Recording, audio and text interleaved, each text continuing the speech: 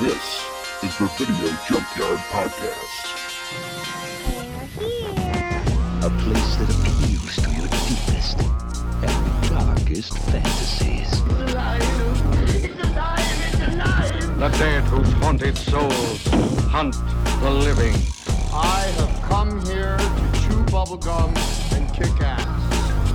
And I'm all out of bubblegum. From this nightmare world emerges a fearsome half-man, half-ape with the strength of 20 demons. It's time.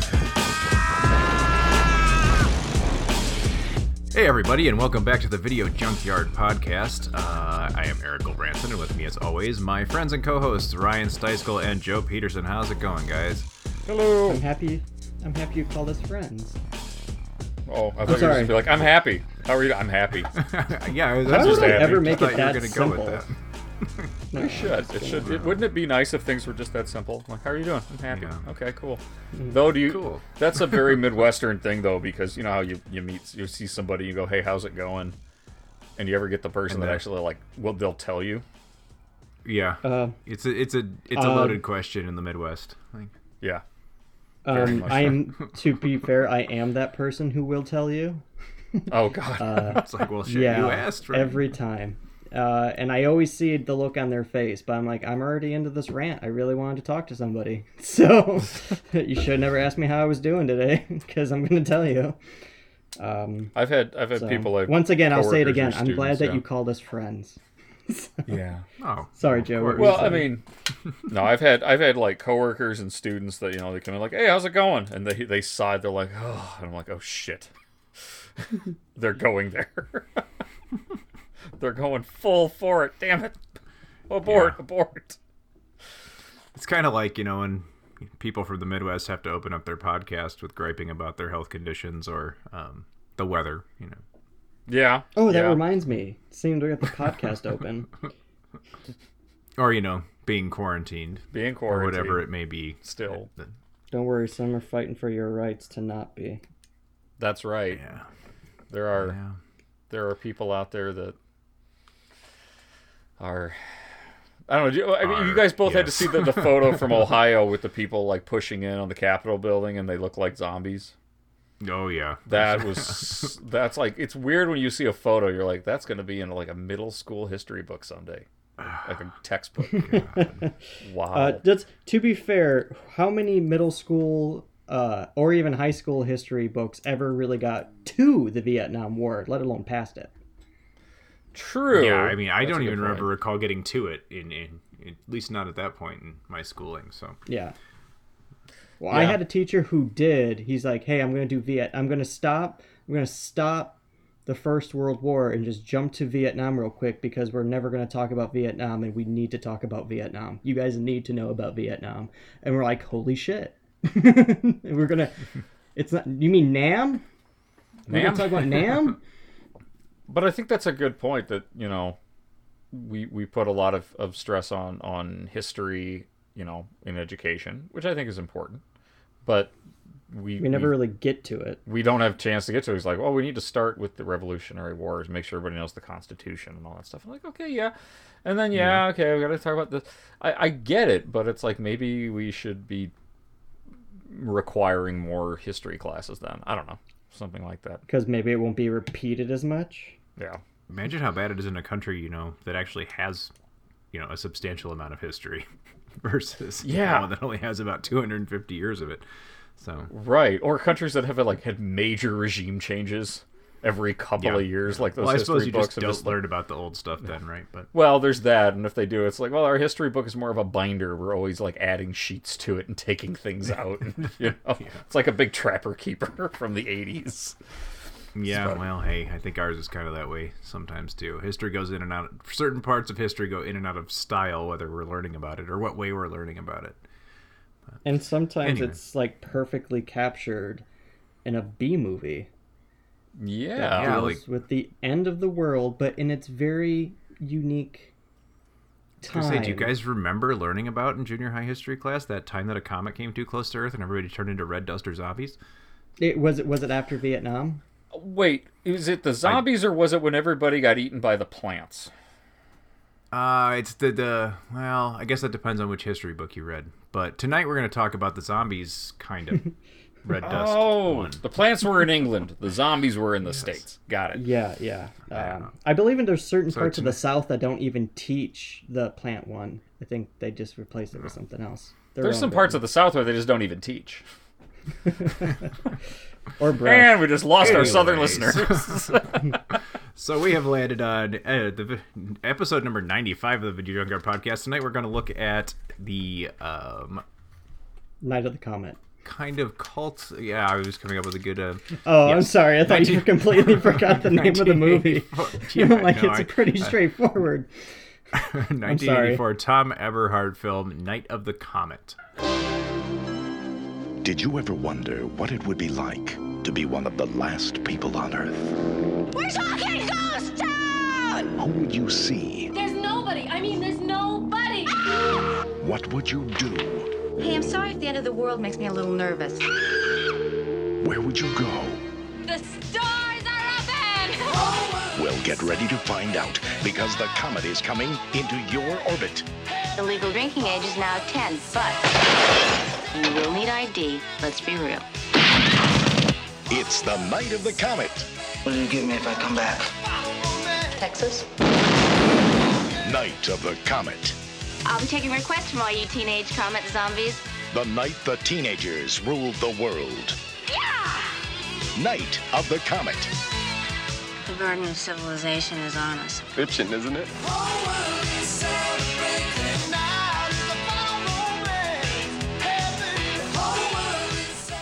And get you a short synopsis of this one.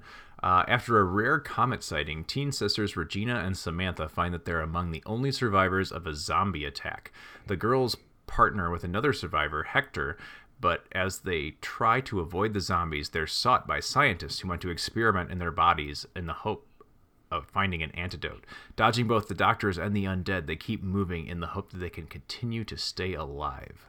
So, I have to say, I did not even this is a first viewing for me and everyone. Same here. Yeah. Mm-hmm. I did not read any synopsis about this movie, so I kind of just went in not knowing what it was. And I have to say, it's great not knowing what it was when you go into it. Yeah. It's like, oh, there's some cool twists in here I was not seeing. Yeah. And now when you said the synopsis, I'm like, oh, it was in this fucking synopsis. Son of a bitch. Yeah, and I'm actually glad I didn't read. I knew a little bit about it, and I actually expected it to be a zombie movie because it always gets kind of listed in lists of zombie movies. And we'll get to it a little later on, how intense, but not a whole lot of zombies in this zombie movie. So no. Well, yes and no. It's a very interesting take on zombie. Yeah, true. It's almost because they're mostly like after blood, right? Well, they're like slowly dying humans as a result of whatever wiped out majority of humans from the comet, mm-hmm. like the dust that fucked with people. Certain people just die slow, and that stage of death and slowly results. Yeah. It results it causes kind of the bizarre behavior and insanity and cannibalism. Yeah. Right. Yeah. But it's not overly gory. I'll give it that. No, it's PG-13. It's very easy to watch. No, this is actually PG-13, and it keeps the subject matter fairly light in tone. It's fun, which I think was the intention of the filmmaker from the get-go. So, Joe, you said this was a first watch for you as well, right? Yeah, it's one that I'd heard of, but honestly, scrolling through Tubi or Amazon Prime and seeing the poster art for this one, it didn't look familiar to me. And I was like, I know I've heard the name, but that doesn't look familiar. And then if you go to the Wikipedia page, they have the original theatrical poster from 1984. And that is the image I remember seeing. But again, I still never saw the movie. So I, again, didn't know that it was even thrown in with the zombie subgenre. I didn't know it was a post-apocalyptic movie. And I think maybe I should have. I think I'd heard it mentioned. That's why I made the joke about plants, right, with Day of the Triffids.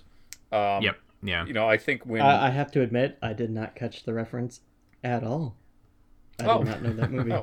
I was just I know Joe's referencing a movie I don't know. I have faith that there's been a couple of versions of... You ran with it well. Yeah. I mean, there's been a few different versions of Day of the Triffids, and whenever I've read about those, this is always kind of thrown in. So I'm like, oh, well, it's about a comet. Okay, well, that makes sense because that's part of Day of the Triffids. Right, yeah. But Similar I didn't plot. know anything about, like, the zombie thing or anything like that. I have to say, this movie is once again one of those, like, cult B movies that came from the 80s, like, following from last review, which was Killer Clowns from Outer Space. This is another fucking movie that just is like just like that. Does a perfect drive-in, see it at your local theater on a Friday night, small town theater type movie that you can see with a group of people and drink a beer. It's fun, and it's like, holy shit, why are the 80s so good at capturing this? And all the 90s went to shit. All the 90s drive-in ones became blockbusters like 98 Godzilla, where it's like, this is an awful movie and it has a huge ass budget.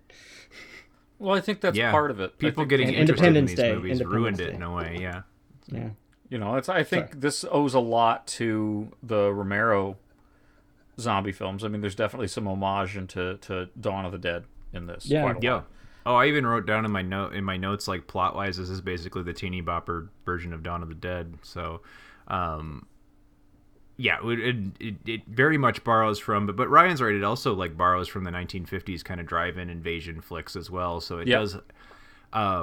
It's another one very similar, like you said, to Killer Clowns that owes all of its, or it kind of really heavily leans on that 50s kind of invasion drive-in style, so that it doesn't have what you might call, say, a lot of originality in the plot, but it actually uses those familiarities to its advantage. Right. Doesn't have to spend a lot of time, explaining what's going on. We're all on board by the time you see the comet, and you kind of just figure it out with that first zombie person and the melted humans or raptured red dust humans or whatever. I'll try to elevate this to some form of, like, aesthetic phrasing. It's very much like old classical paintings that, like, reinterpretations of the same, Greek story, myth, or whatever, but done in their own style. These type movies, the Killer Clowns and Night of the Comet, do the same thing with the fucking B drive-in films, like it's like we're taking that, like Eric said, that those familiar elements, but we're doing our own little twist. And this one, it's like you get some valley girls who are badasses. Good segue to the first thing I wanted to talk about with this one, and that is that writer-director Tom Eberhardt literally set out to... He had two ideas that formed the basis that became the script for Night of the Comet. That he wanted to do a post-apocalyptic movie that featured, big empty city street kind of shots, and he wanted it to feature strong female lead characters as the heroes. He went as far in doing this as while he was working on he used to I think shoot and direct for PBS, doing docudrama and news feature specials. Yeah. And while he was doing these things, anytime he got a chance to interview young women, anyway, from teens to young women, he would I can always, see why that's like, a difficult sentence to say. Yeah, well, but yeah, he would always start, like, asking them questions about his script, and maybe not giving them the hints that it was about his script, but like, hey, if this kind of thing were to happen, like, how would you react? Like, what would you want to do? Like, you just have this whole city to yourself. What are the things you would do? And so a lot of the things that ended up in the script actually came from, like, real life responses he got from young women, that how they would react in this situation, including the fact that he. The original draft of the script supposedly didn't have a whole lot about, dating in it, and them, like, crushing on, what's his name, Hector in the movie. And, but that was actually something that girls brought up over and over that they were bummed about, is that there wouldn't be any boys around to date. So that's like the one thing that sure, they were bummed about. Yeah. No, everything else was good. They were talking about how, they'd have, access to all the stores and everything they wanted themselves. And so that scene in the department store or shopping mall or whatever it was kind of came out of that. And super long version of the question, but, like, so those are kind of his goals, set out to make this post-apocalyptic thriller with strong young women as its lead characters. Do you think he succeeded, and do you find these characters to be authentic? Ryan, let's start with you. Oh, okay. It's going back to kind of like what I said about this. It's kind of like a time capsule in a way. Like this is like the '80s interpretation of a classic, drive-in elements. The plot elements. You take the two or more things and you combine them. Clowns and aliens invasion, or this case, apocalyptic zombies and Valley Girls.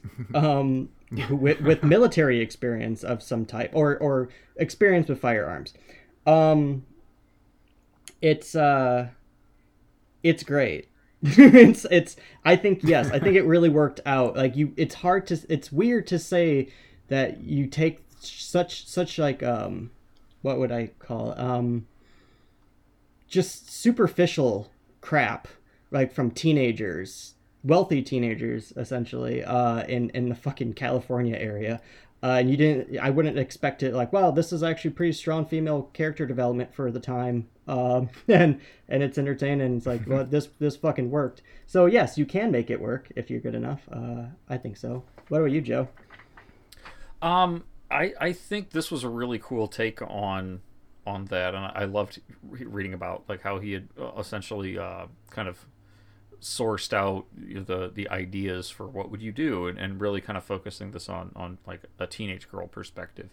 I keep in mind that it's still the 80s, right? Yeah. So it's kind of like when the movie does a good job. When we talked about Eric, when we reviewed Chopping Mall, it's like this is very 80s, including some really kind of silly stuff. And but same I actress. think but I think that being said, I think it did a good job. And I think part of that testament of that is the fact that one of the female leads, Kelly Maroney's character ended up being the inspiration for Buffy Summers for Buffy the Vampire Slayer. Yeah. I think right there it says something about, did he succeed? Apparently, yes. Because it's a memorable character that became probably a more memorable character in a generation later. It's like you're making an unlikely hero a hero, like someone you do not expect to be. Like the first, it's like what, a Valley Girl in a slasher film is like what, one of the first people to die, typically. And then like, well, what if? It takes the whole subgenre and throws it on its head. Yeah. And I think it does it in a really, and being able to do that as a PG-13 film. Yeah. Mm-hmm. Yeah, I think the girls in this movie kick ass, actually. They're, never are they taken advantage of in a way that takes them out of being, like, the lead dominant characters in this narrative. Also, they are not... How do you say this in a way that doesn't sound offensive at all? But they're never defeminized. Like, they're still very much like girly characters, right? They're very much like Valley Girls. They don't lose that like sense of femininity. They do when they find that city empty. They go to the department store. They try on all the fancy clothes and they're having fun and talking about boys and this and but at the same time, they're not damsels in distress. They're not, helpless waifs of some sort that even contemporary films would, at the time when this was made, would have their characters, even lead female characters, kind of falling into those traps. So I think that where you really become convinced of this at the first is that scene in the department store, the way they deal with the stock boys that have become kind of the is. I don't know. It's great. I don't think like it's really refreshing to see a film in this era where they're not just kind of like, there to scream along and wait for somebody to come and rescue them. Like Hector, when he does show up, is very much not, Prince Charming dashing in on his horse. He's another interesting character that adds a dynamic to their group, but never is he, the big male hero charging in to save the damsels in distress. I think they're very much especially Reggie, but Samantha to a lesser extent as well, still very much in charge of their own fate and the group of people that they're. I gotta say, some of their lines about the guns is what I think is one of the best ones from both Reggie and Sam. Like Reggie right away, like telling Hector, like, yeah, your gun won't do shit to these guys, and she explains like, yeah, this is why it's weak. Or later on, Samantha like using a machine gun and goes like, this sucks. This is why Dad gave us Uzis. Like that's a legit fucking line. This is why Dad gave us Uzis, and she's saying it in a fake cheerleader sweater and outfit, chewing gum. And just like, I'm disappointed. Well, yeah, and in this I love firearm. that about this is it not only like, you know, strong female characters, but they're teenagers. They're allowed to be teenagers as characters.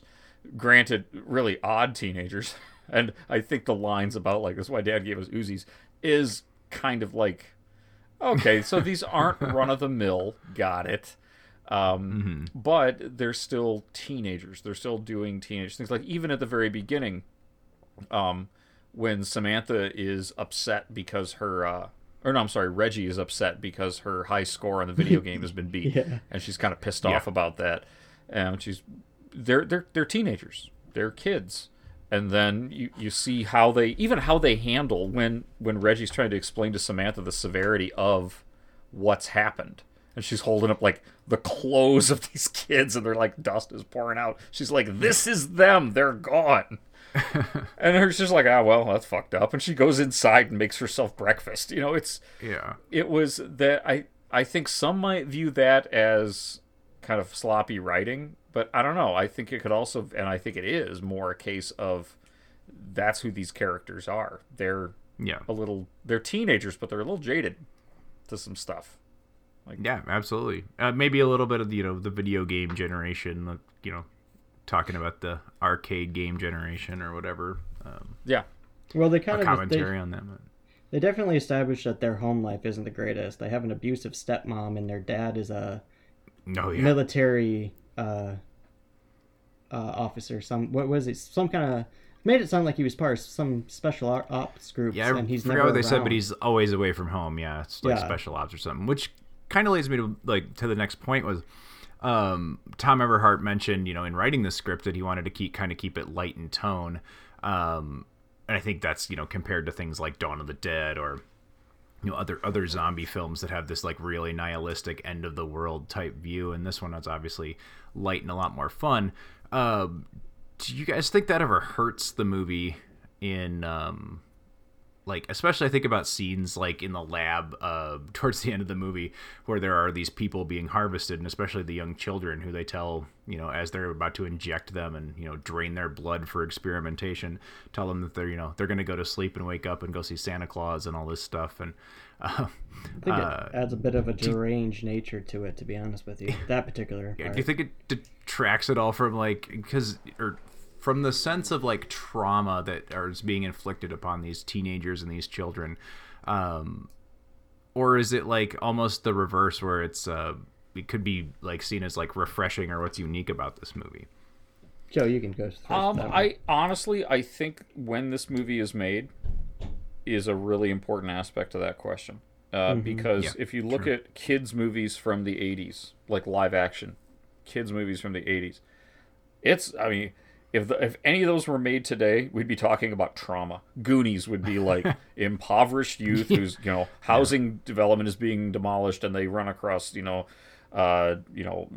bandits that are trying. These kids would be in therapy for years, and then you think about the character of Sloth and what would happen to him, and it would be very, very realistic. So I think in the 80s they didn't talk about those issues as much, but we had dark themes as kids. And I'm not saying, and it should be that way today. I'm not getting on that soapbox necessarily.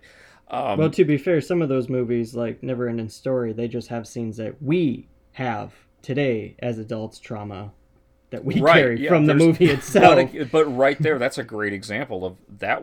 No censor looked at that and said, oof, that's going to fuck kids up.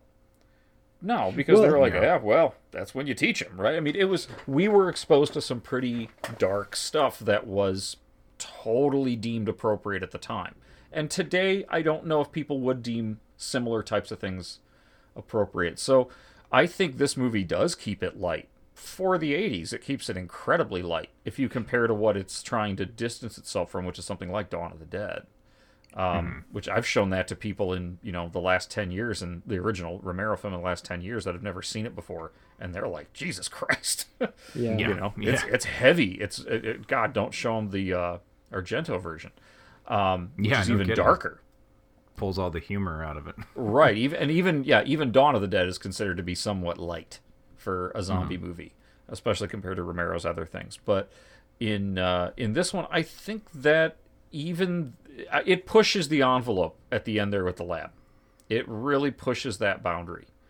I think what happens to the lab personnel is it's kind of like it felt like the filmmakers were saying to the audience, okay, I get this part's really dark, but wait for it. There's a payoff. There's a payoff at the end. Just wait for it.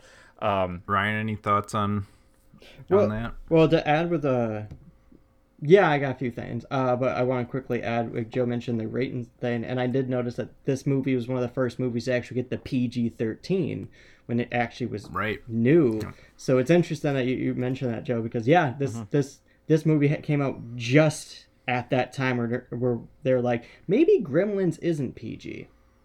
Maybe there needs to be a thing that's...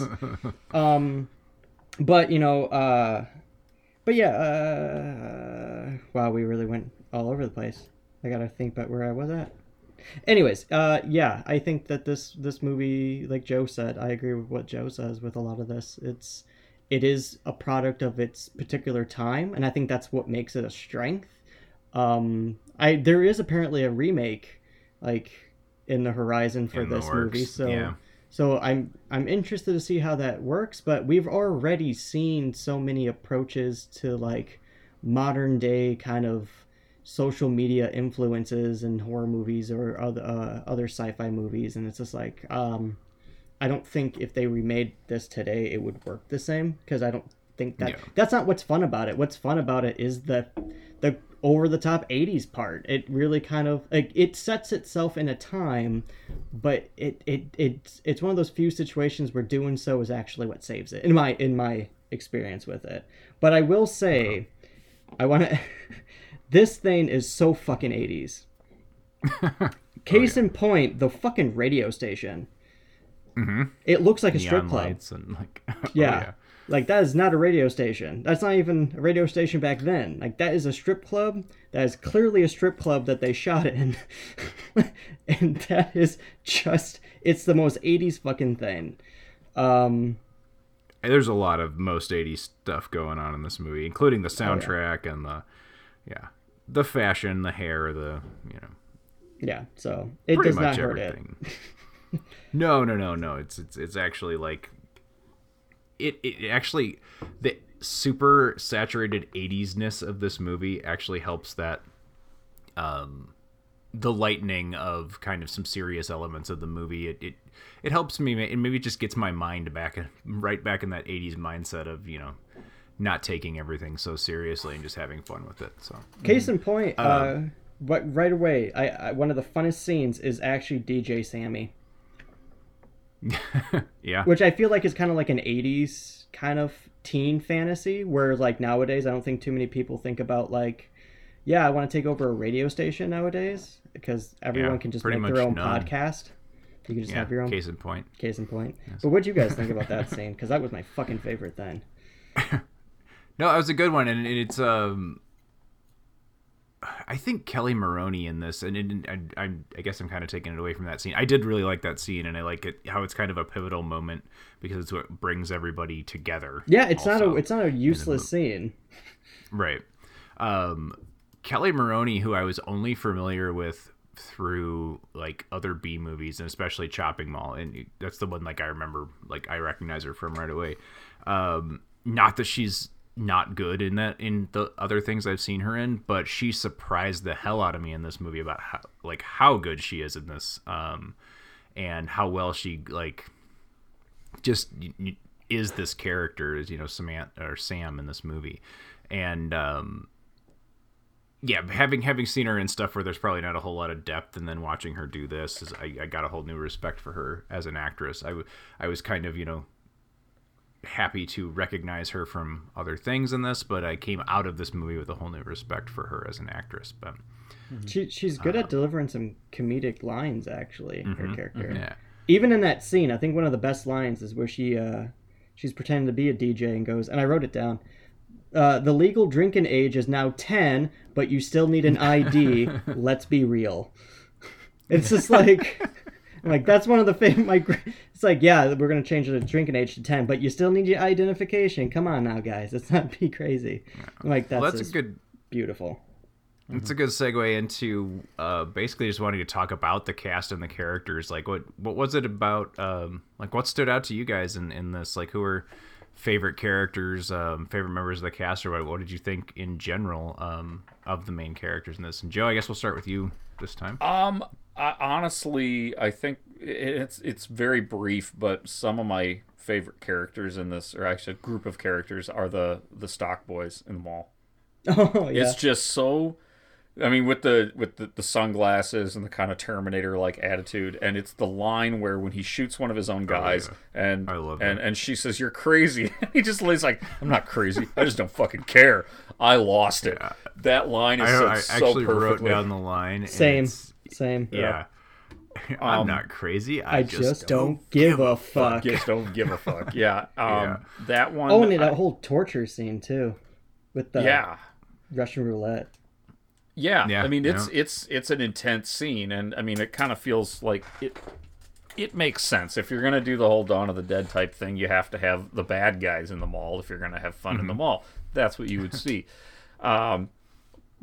But yeah, I honestly, and then when they bring in the scientists, I liked them, but they're so hammy, intentionally hammy.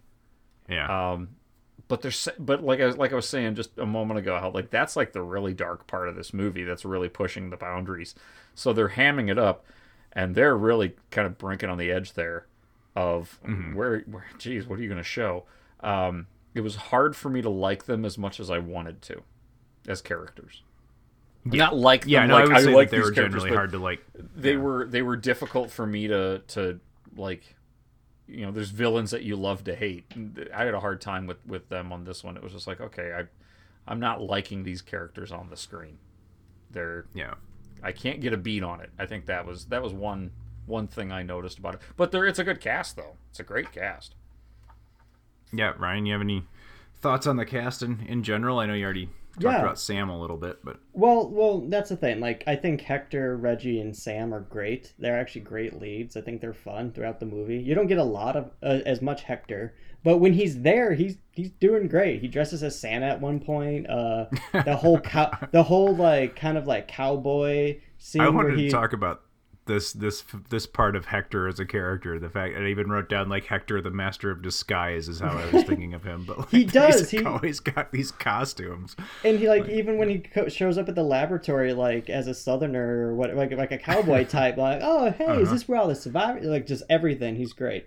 But I actually want to talk about the scientists because Joe mentioned the stock boys. Like I want to talk about like because I think Joe brings up something and by mentioning like why they're so likable. It's a world building experience with these groups of characters.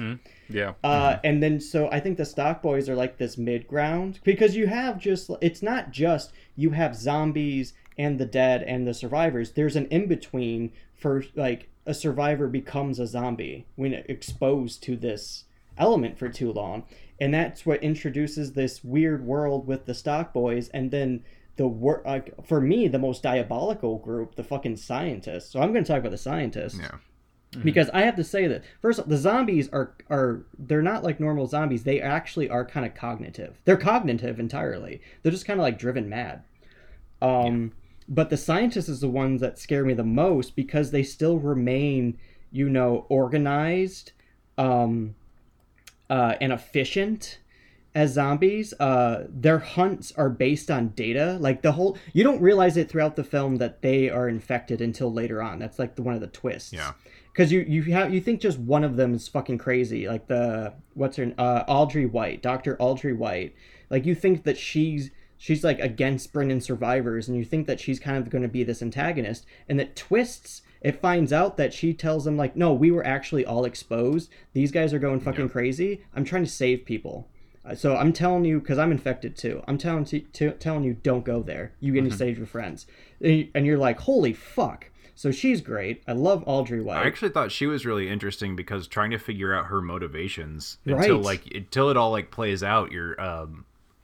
I actually wasn't sure what exactly she had done to Sam at that point, and it all made sense once you kind of figured out what was going on with the other doctors, and so I think I figured it out prior to the big reveal, like, hey, Sam's not dead. But yeah, there was a moment there where I was like, oh, wait a second, did she really just off one of our main characters? Like, and they do such a great job with that. But I was gonna say, with what the scientists are so scary because you hear them throughout when you realize what they're doing. I was thinking about all the things they were saying. They're like, well, they're most likely to congregate around the radio tower. They're probably not going to go far from a familiar area, or the mall seems to be like this temple, or they're comparing things to like these statistics and like kind of like they're talking like archaeologists almost in a way. And then you realize like, oh my god, they're hunting people. Like, this is how they hunt. Like, they're using data to hunt people. And not only that, to satisfy their cannibalistic urges, they have a human blood farm where they fucking just take the survivors and they fucking make them brain dead and then harvest their blood. And like, holy fuck. Like, when you start to realize that, oh, these guys are infected. Oh, these guys are infected and they have resources. When you break it down, it's like, these are kind of this is an interesting concept. This is an intelligent zombie. It's like having a group of fucking zombies with PhDs, and it's just like, holy fuck. So for me, I actually like that are all actively trying to cure themselves, but all kind of going insane at the same time. So. I think they're trying to justify their bloodlust. That's how I saw it. They're like, because they need to reason everything. They're like, no, we need to harvest their blood to cure ourselves, quicker than ever. And I'm like, what if that's just part of like the cognitive zombie disease? I think, doesn't it break down to a point where like they finally start admitting that it's not really to cure themselves, but it's to keep themselves sane enough to cure themselves. So they're just ingesting the blood so that to justify the bloodlust. And that's what's like, holy fuck. Like, did this movie? Because Joe's not wrong. Like, they're not as, like, kind of over the top and entertaining as the Stock Boys. The Stock Boys still win that. So it kind of sucks that the scientists don't have that, because they have, like, even, like, holy shit, the Stock Boys make sense. Like, you expect a group like that in a post-apocalyptic world. But this kind of, for me anyways, these type of, like, scientific characters revealed in his twist to kind of be the ultimate kind of baddies, and it's just like, oh man, I wish they had more memorable fucking characters besides the one that saved them. The scientists were interesting in a way because they were all like different crazy. Yeah, like everybody had their own kind of unique, like there were the two female scientists that were just kind of like loopy crazy, like they were just giggling, and the two that were dealing with the children, and then there's like the lead male doctor, who Jeffrey Lewis. Jeffrey Lewis, played by a recognizable actor that I know from other things. Dr. Carter was his name. Yep. He was kind of the stereotypical I'm turning into a zombie kind of crazy. But anyway, I thought they did a good job with it.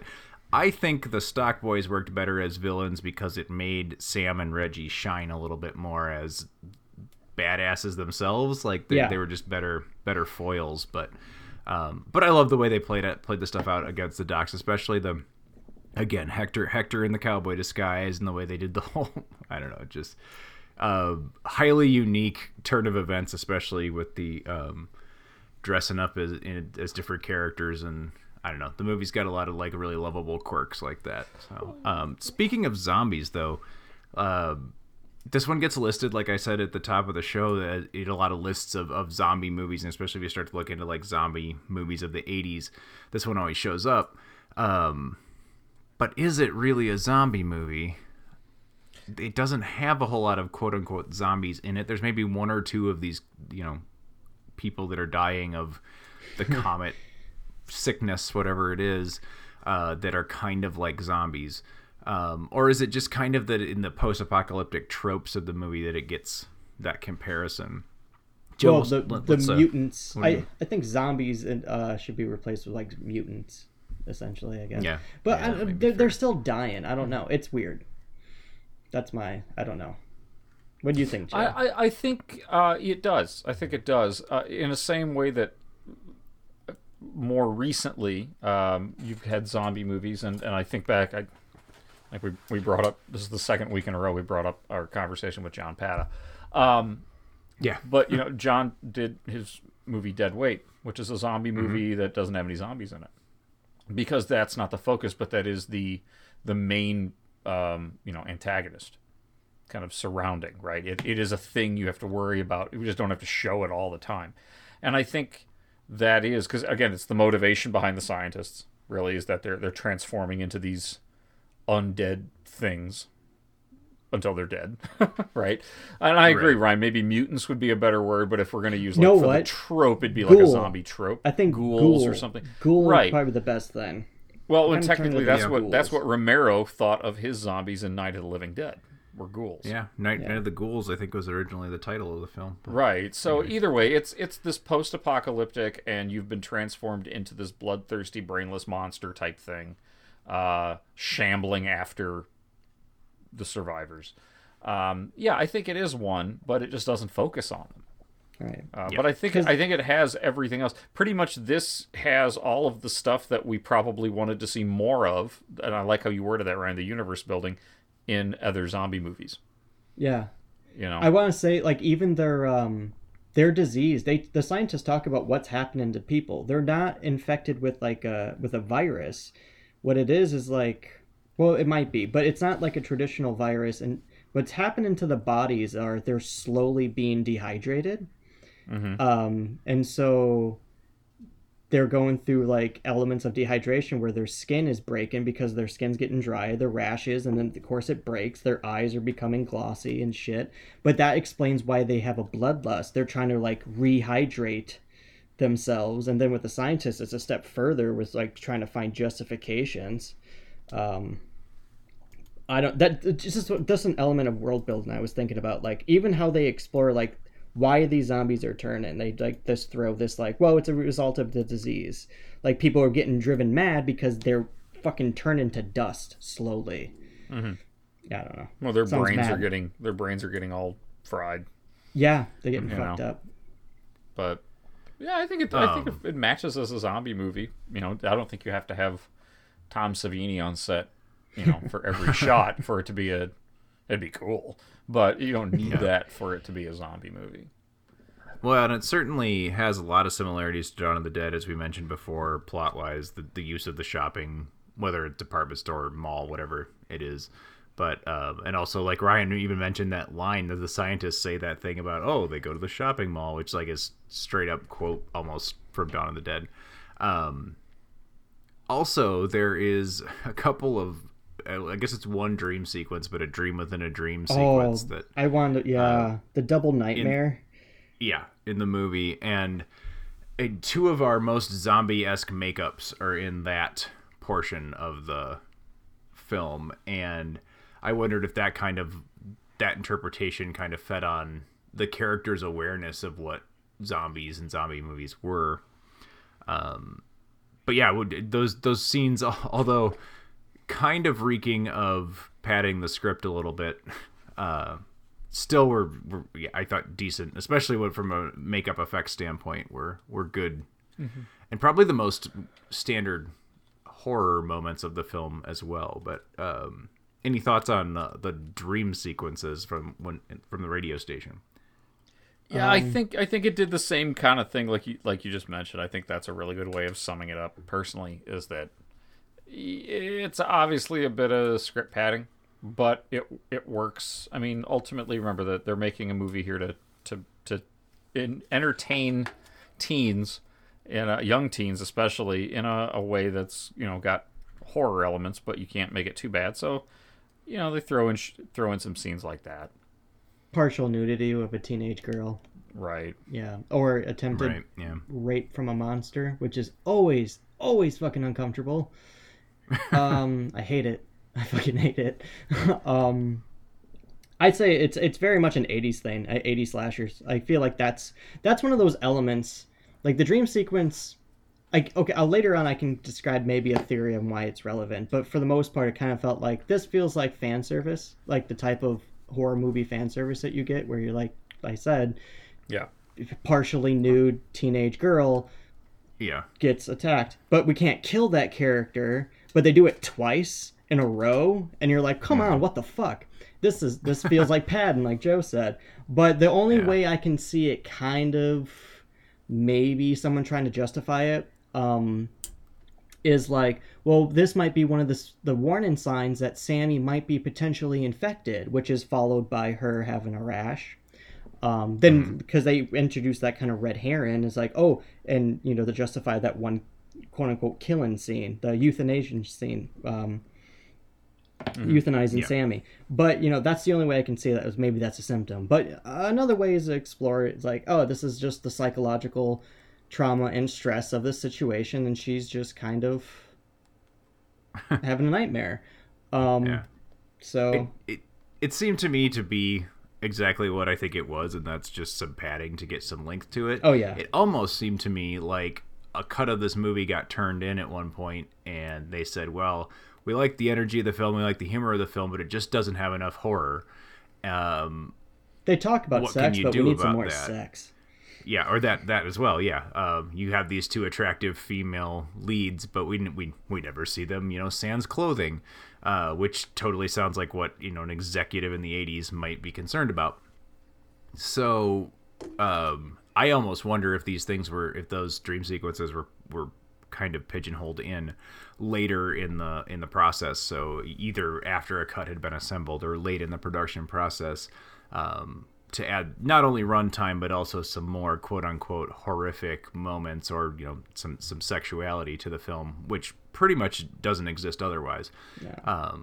To build off of that, Eric, I actually kind of thought the same thing that you thought. I was like, this feels like they just probably added it last minute. Not only that, I kind of thought, like, I think they filmed two different scenes and they didn't know what to go with, so they just threw both in there. Both. Yeah. I think that there's potentially some truth to those, whether, you know, we may never know what the actual truth is, but the positive of that is it does give us like some of the better zombie makeup in the movie. I think at least the cop zombies are pretty good. Well, that's the thing, like, because it kind of introduces this idea of having, before you see the stock boys and the scientists, her dream sequence, now that I think about it, introduces like the idea that these zombies are cognitive. Like, and organized. So you have two zombie cops, which in itself sounds like a very interesting scene and premise, that maybe they just like, well, we can't explore it, we already have the stock boys, and followed by the scientists, so we'll just make this a dream. Maybe that's it. I don't know. But imagine having those. Like, imagine if the scientists got swapped out with military or police personnel. You think you're safe with these guys, and you realize that they're fucked up. But I argue the scientist one for me is just the most disturbing. Yeah. So, Night of the Comet was a generally like well-loved movie when it came out, or well-liked movie. It, I think I read that its budget was just under $1 million. Was it? Yeah. Now I'm second guessing myself on that. But anyway, it raked in like $15 million at box office total. Still holds a 77% on Rotten Tomatoes, so definitely something that people are generally enjoyed. My favorite review that I came across of this thing, and I think this just kind of hits the nail on the head, was from Variety at the time, and it says, a successful pastiche of numerous science fiction films executed with an entertaining tongue-in-cheek flair that compensates for its absence and originality, which is almost exactly what I thought of this movie. Like, everything about it was entertaining and humorous, but it pretty much has almost no originality. It's just things borrowed from other, you know, older 50s films, so or zombie movies in general, post-apocalyptic thrillers. And anyway, not really a question there, just sharing that I found on Wikipedia. So one very important question that I think we need to cover before we wrap this thing up is, so is this a Christmas movie? Does this count as a Christmas movie? And is it going to go on your Christmas Yes. watch list for next year? So. There was a Christmas song in it, so yeah. Yeah, I mean, it takes place around Christmas time, but there's almost no like direct mention of it. It's just kind of like in the like atmosphere of the film. There's some Christmas stuff in the background. There's some music. There's the scientist telling the kids they're going to go visit Santa when they're about to kill him, and Hector Claus. And Hector Claus. That's right. Yeah, it's supposed to take place like over Christmas. Mm-hmm. So yeah, I don't see why not. I mean, if we're gonna, if one would make the argument that Die Hard is a Christmas movie, then yeah, this might be too. Yeah. I agree. You could certainly do worse on putting together your Christmas watch list for this year, and hopefully we'll all not be quarantined by that point. But we'll still be inside watching Christmas movies. So post-apocalyptic movie during this time. Interesting choice. Yeah. I kind of knew what it was about, so we were recording that one. But anyway. There is two scenes I do want to ask your guys' opinion of. Absolutely. Scene one that I have to just ask: Hector versus the zombie kid. And then two. There goes the neighborhood. Two, Dolores, their stepmom Dolores and Sammy getting into a fist fight. Oh God, yeah. Which I will say was triggered by one of the greatest lines from Sammy in this movie, which set up the scene for you. Dolores is definitely cheating on their dad, and Sammy knows, and she calls her out by saying, "You were born with an asshole, Dolores. You don't need Chuck." That's like within the first 5 minutes of the movie, which results in one slap returns, and then a punch to the face from the mom to the daughter. She decks her in the face and knocks her to the ground. Yeah, so it gets dark quick in that moment, but I have to say, fuck, Sammy's got the best lines. But what do you guys think about those? Zombie Hector Kid, and then Hector versus Zombie Kid, Sammy versus Dolores. I think Hector versus Zombie Kid cracked me up just because of his just kind of like, I don't know, it was a typical kind of zombie movie scene, I think they always have to do the obvious like little kid zombie chasing him through the house or whatever, but his dive out of the window when he finally like dives out of his mother's home, and the line that he gives as the scene closes is just as he's diving out the window goes, "Well, there goes the neighborhood." Well, he had tons of fucking whips, quips the whole time. And it's just like, okay, yeah cool. And Doris is a hell of a character in this movie. The stepmom, she is she full on punches her daughter in the face in front of a bunch of people, and like nobody bats an eye at it.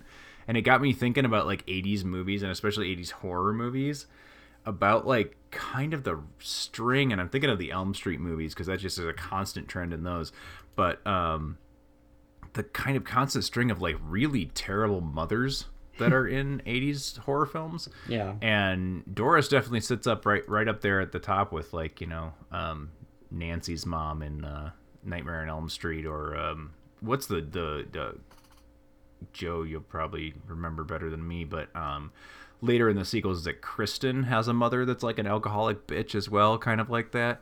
I'm talking Elm Street movies as well. It's Arquette. It's Patricia Arquette, so that's not... Yeah, what's her name? Kristen? Is it Kristen? Kristen? Okay, yeah. Good. I actually remembered. Yeah. I'm impressed. Anyway, from part three. Yeah. Yep. Yeah, she just got me thinking, like, what was the string of really, like, awful mothers, and it seems like, cinema's obviously gone through its time of, like, daddy issues as well. It seems like the 80s we had it out for our stubborn alcoholic mothers, or cheating alcoholic mothers, maybe. Well, I think that's a thing you have to have, or was believed to have had to have in this genre during this time these movies were being made, because you need some kind of rationale for why the parents aren't stepping in going, what the hell? So yeah, you've got a bunch of latchkey kids. It's usually like a bunch of disillusioned middle-class parents. Yes, yes, like you kind of need that if in order to suspend disbelief. Like, oh well, why aren't the parents taking this seriously? Why aren't the parents You know, why is there no adults that are stepping up here? Oh, well, because they were all fucked up anyway. Yeah. You know, or Nightmare on Elm Street, it's like, you know, her dad is around in the first movie, but he's a cop and he refuses to believe the nonsense, you know, that she's talking about. And so, Also separated from her mother, I believe. Yes. Yeah. Yep. Yeah. But they bring him back later. Anyway, separate series, but yeah. Sure. But Joe, what did you think about those scenes? Oh, they were good. I mean, or do you have any more to add? Like any other scenes? That's it. That's it. They were good. Moving on. No, no. Actually, I liked that. I thought the zombie kid scene was fun because, you know, again, it was pretty playful. But I thought that first one really kind of was a uncomfortably humorous, intentionally way of establishing just what we were just talking about, which is that kind of, okay, well, we have to get rid of the parents somehow. So, and not miss them. them. Yeah. So we need to paint them in a very negative light right away. Yeah. So it kind of explains Sam's reaction to everything right off the bat. So. Well, yeah. Again, like I said, these are teenagers, but they're not normal teenagers. Yeah. There are some. They've had some experiences. They ate a lot of shit in their life. As far as like other moments that I liked, honestly, the ending. The ending was just. Oh yeah. Pretty charming. Yeah. It was a charming ending for this movie where they're like gonna pretend to be the parents of these kids, and then, you know, she goes running off with the guy who's got the same initials, and it was very cute. Dumb but cute. You know, they didn't put a lot of thought into it. Kind of a funny, like, happy ending to this kind of a movie. Like, yeah, because it resolves absolutely nothing. You know what it does? It because it's a blend of, you know, that Valley Girl. I'm actually saying Valley Girl referencing the movie Valley Girl, like those types of movies that were going on during that time, and combining it with the post-apocalyptic horror. So you're like, well, most of this was the horror. Let's end it like you would a teen 80s high school movie with, well, who am I going to date? And then a guy in a Corvette shows up. And it's like that kind of adds to like, is this stupid? Yes, but in such a wonderful way. Yeah. I mean, you can go dark with it. I was watching it thinking, okay, it's a funny, happy minute. And then my brain immediately went, oh, well, maybe they all just got the Comet virus and they're all just starting to go mad. Oh, I thought she was actually going to get hit by a car. I was waiting for their fantasy world. Like, you know, they've made their little family unit and they have their kids. And then, you know, Sam's dude in a Corvette shows up. Well, this is why we're glad that you did not fucking direct it, Eric. Well, no, I know what you mean, because we were conditioned, like, because of Nightmare on Elm Street and all these other movies, like, don't trust the happy ending, right? Well, I was waiting for it, and it didn't, and so I guess that's kind of different, but, right? You know, so. I think it's cool that other zombie movies have kind of adopted that kind of cheesy happy ending. Make the best out of it. Yeah, or like, this is the family you have now. Yeah, kind of a thing, because Zombieland. Yeah, Zombieland. I thought about Zombieland with this. Zombieland did the same thing, and I don't know if that was intentional or if it's just a coincidence, but it has a very similar ending. Both of them do. Both Zombieland movies were quite good. And even though I don't know if they'll ever do this in the show, but because I quit watching it for a number of reasons, but the comic book of Walking Dead introduces a character called Princess, who is essentially like a kind of aloof Valley Girl type character, but she's a badass with a gun. She's got like a big pink puffy jacket and fur jacket and stuff like that, and crazy hair, and she's kind of annoying, but she can handle herself, kind of a thing. So I've always wondered, now having seen this movie, I wondered if they got some inspiration from that character. Yeah, possibly. You know what? Joe, you mentioned Zombieland, and I mentioned earlier, like, I don't know if this movie could ever be remade in a modern day. Zombieland did it. Zombieland pretty much did it. Yeah, I was gonna say that does. It fits. It nailed it almost perfectly. Yeah. So, you know. Well, and I think it's a breath of fresh air, especially for a movie this old, to go back and see. Like, even when zombie movies were popular, we didn't take them so goddamn seriously. You know. Yeah. And there's a number that don't. I mean, Return of the Living Dead, for example, does not take this concept seriously. I think Romero did a great job with what he did, and so did, Kirkman with The Walking Dead. But there's room to play with zombies, and this is another example of it. Yeah. Yeah, no, agreed. And I think the Zombieland comparison is great. I have trouble thinking of something else that's quite this lighthearted, but, Return of the Living Dead is even more so. But straight up, like, slapstick comedy, essentially. But, yeah, it's... or Dead Alive. It was fun. It was Dead fun. Alive. So, Dead Alive, but that does not have a happy ending. No. No. But Evil Dead 2, I think. Now, because not Evil Dead 1 is trying to be serious, but Evil Dead 2 and the rest of the Evil Dead franchise is something that mixes that literal slapstick humor with horror. Yeah. Gory horror. Yes. Yeah, absolutely. But let's end this. Yeah, I was gonna say, without any further ado, let's if you guys had to give this a grade, which obviously you do because that's what we do here, what would you guys say this one is? Let's start with I guess I'll start with you, Joe. I'm gonna go. I think for this one, I'd give it a solid B to maybe a B plus, kind of somewhere like that. It's a really fun movie. It takes a genre that, like I said, at the time that this movie was being made, there were a ton of really serious, really serious zombie movies coming out that were actually kind of showing like how,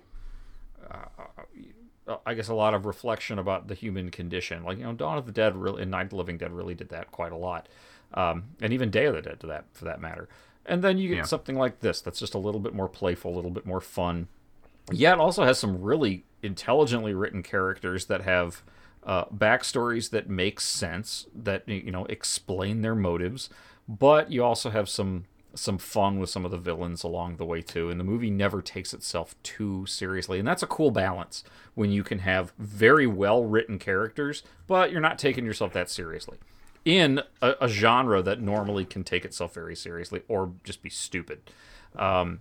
The only thing that I feel like this movie kind of couldn't get a good handle on, again, was the main villains being the scientists. Ryan, I love your interpretation that all of their weird behavior is the slow oncoming of the transformation in their bodies, that they're all turning into these creatures.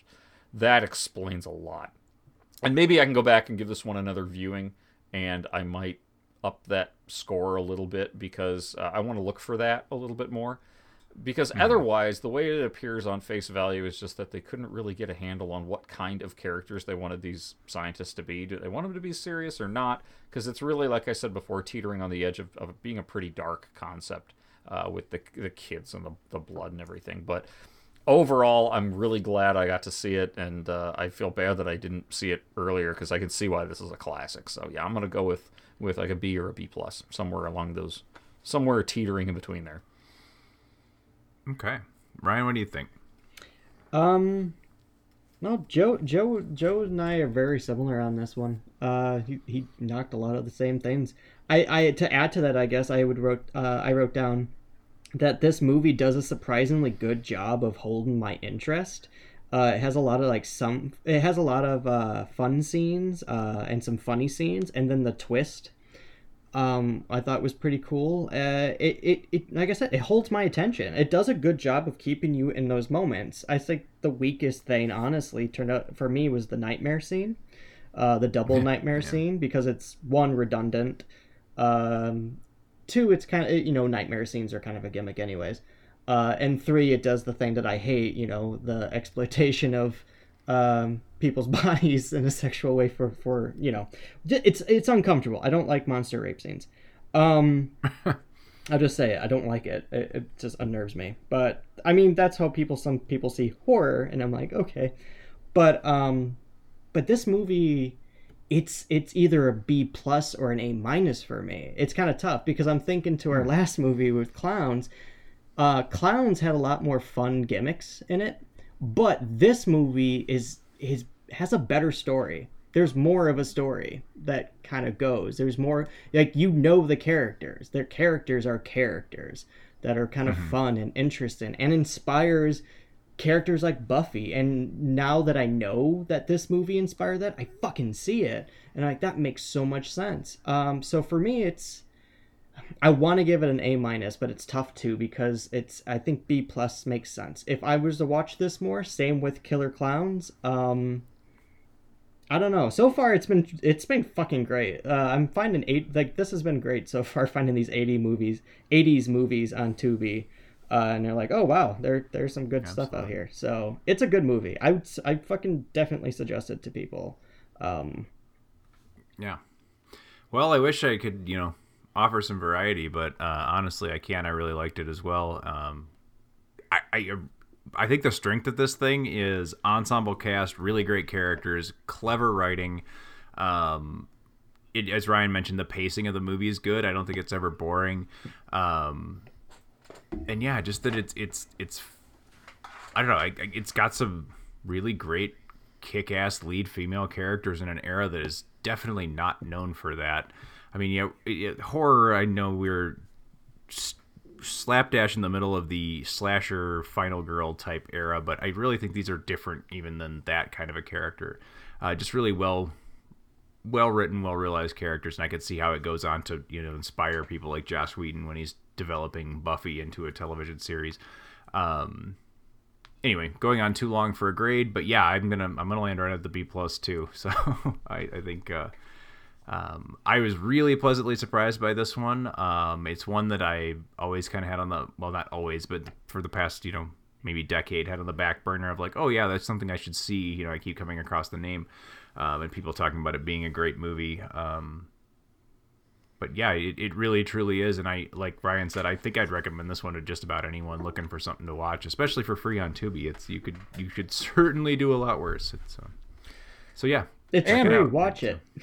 Please watch it and leave us your thoughts. You can do so by emailing us at thevideojunkyardpodcast@gmail.com. You can send us a tweet at videojunkpod, or find us on Facebook at the Video Junkyard Podcast page or the Video Junkyard Podcast group. We'd love to hear any of your questions, comments, criticisms, or witticisms. And coming up on the podcast is... well, I'm not actually sure what's coming up on the podcast. So if you guys have anything, listeners being, if you guys have anything you want to recommend, during quarantine time, I guess we've kind of limited things to, we are using a couple of free services. Basically, Tubi TV is what we're kind of selecting our movies from. So if you have anything that you've noticed, if you're using that service as well and you'd like us to check out the Video Junkyard Podcast, let us know. I know in the future we are going to go back to our regular scheduled programming, but until the point where I can tell you that we're actually back on schedule, I'm not gonna tease any of those yet, because it could unfortunately be a ways off. So we'll pick out something and we will let you know via the Facebook group or just following the Video Junkyard Podcast on Facebook. Let you know what's coming up next week as soon as we ourselves know. So. But we want to thank you all for tuning into Video Junkyard Podcast. We hope you've enjoyed the discussion. We hope that you tune in next week. We'll be putting some stuff out on social media once we decide what we're going to be watching for next week.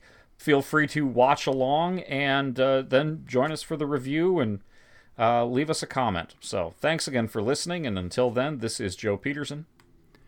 I'm Eric Branson. I'm Ryan Seiskell saying... I'm not crazy, I just don't give a fuck! You have been listening to the Video Junkyard Podcast. I do wish we could chat longer, but I'm having an old friend for dinner. You just can't let them go. Go! Stay on the road. Keep clear to the moors. We want to take this opportunity to thank you for listening to the Video Junkyard Podcast and remind you to find us on social media, on Facebook at facebook.com/Video Junkyard Podcast, on Twitter at Video Junk Pod, and on Instagram as Video Junkyard Podcast, all one word. Want to thank you again for listening, and keep digging. Who knows what treasures you'll find in the Video Junkyard.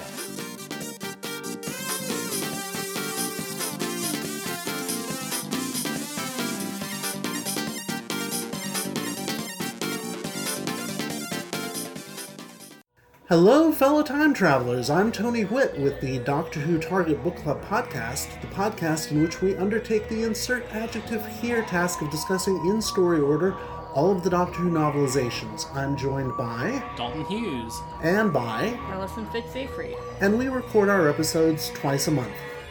You're listening to the Video Junkyard podcast. Enjoy your travels.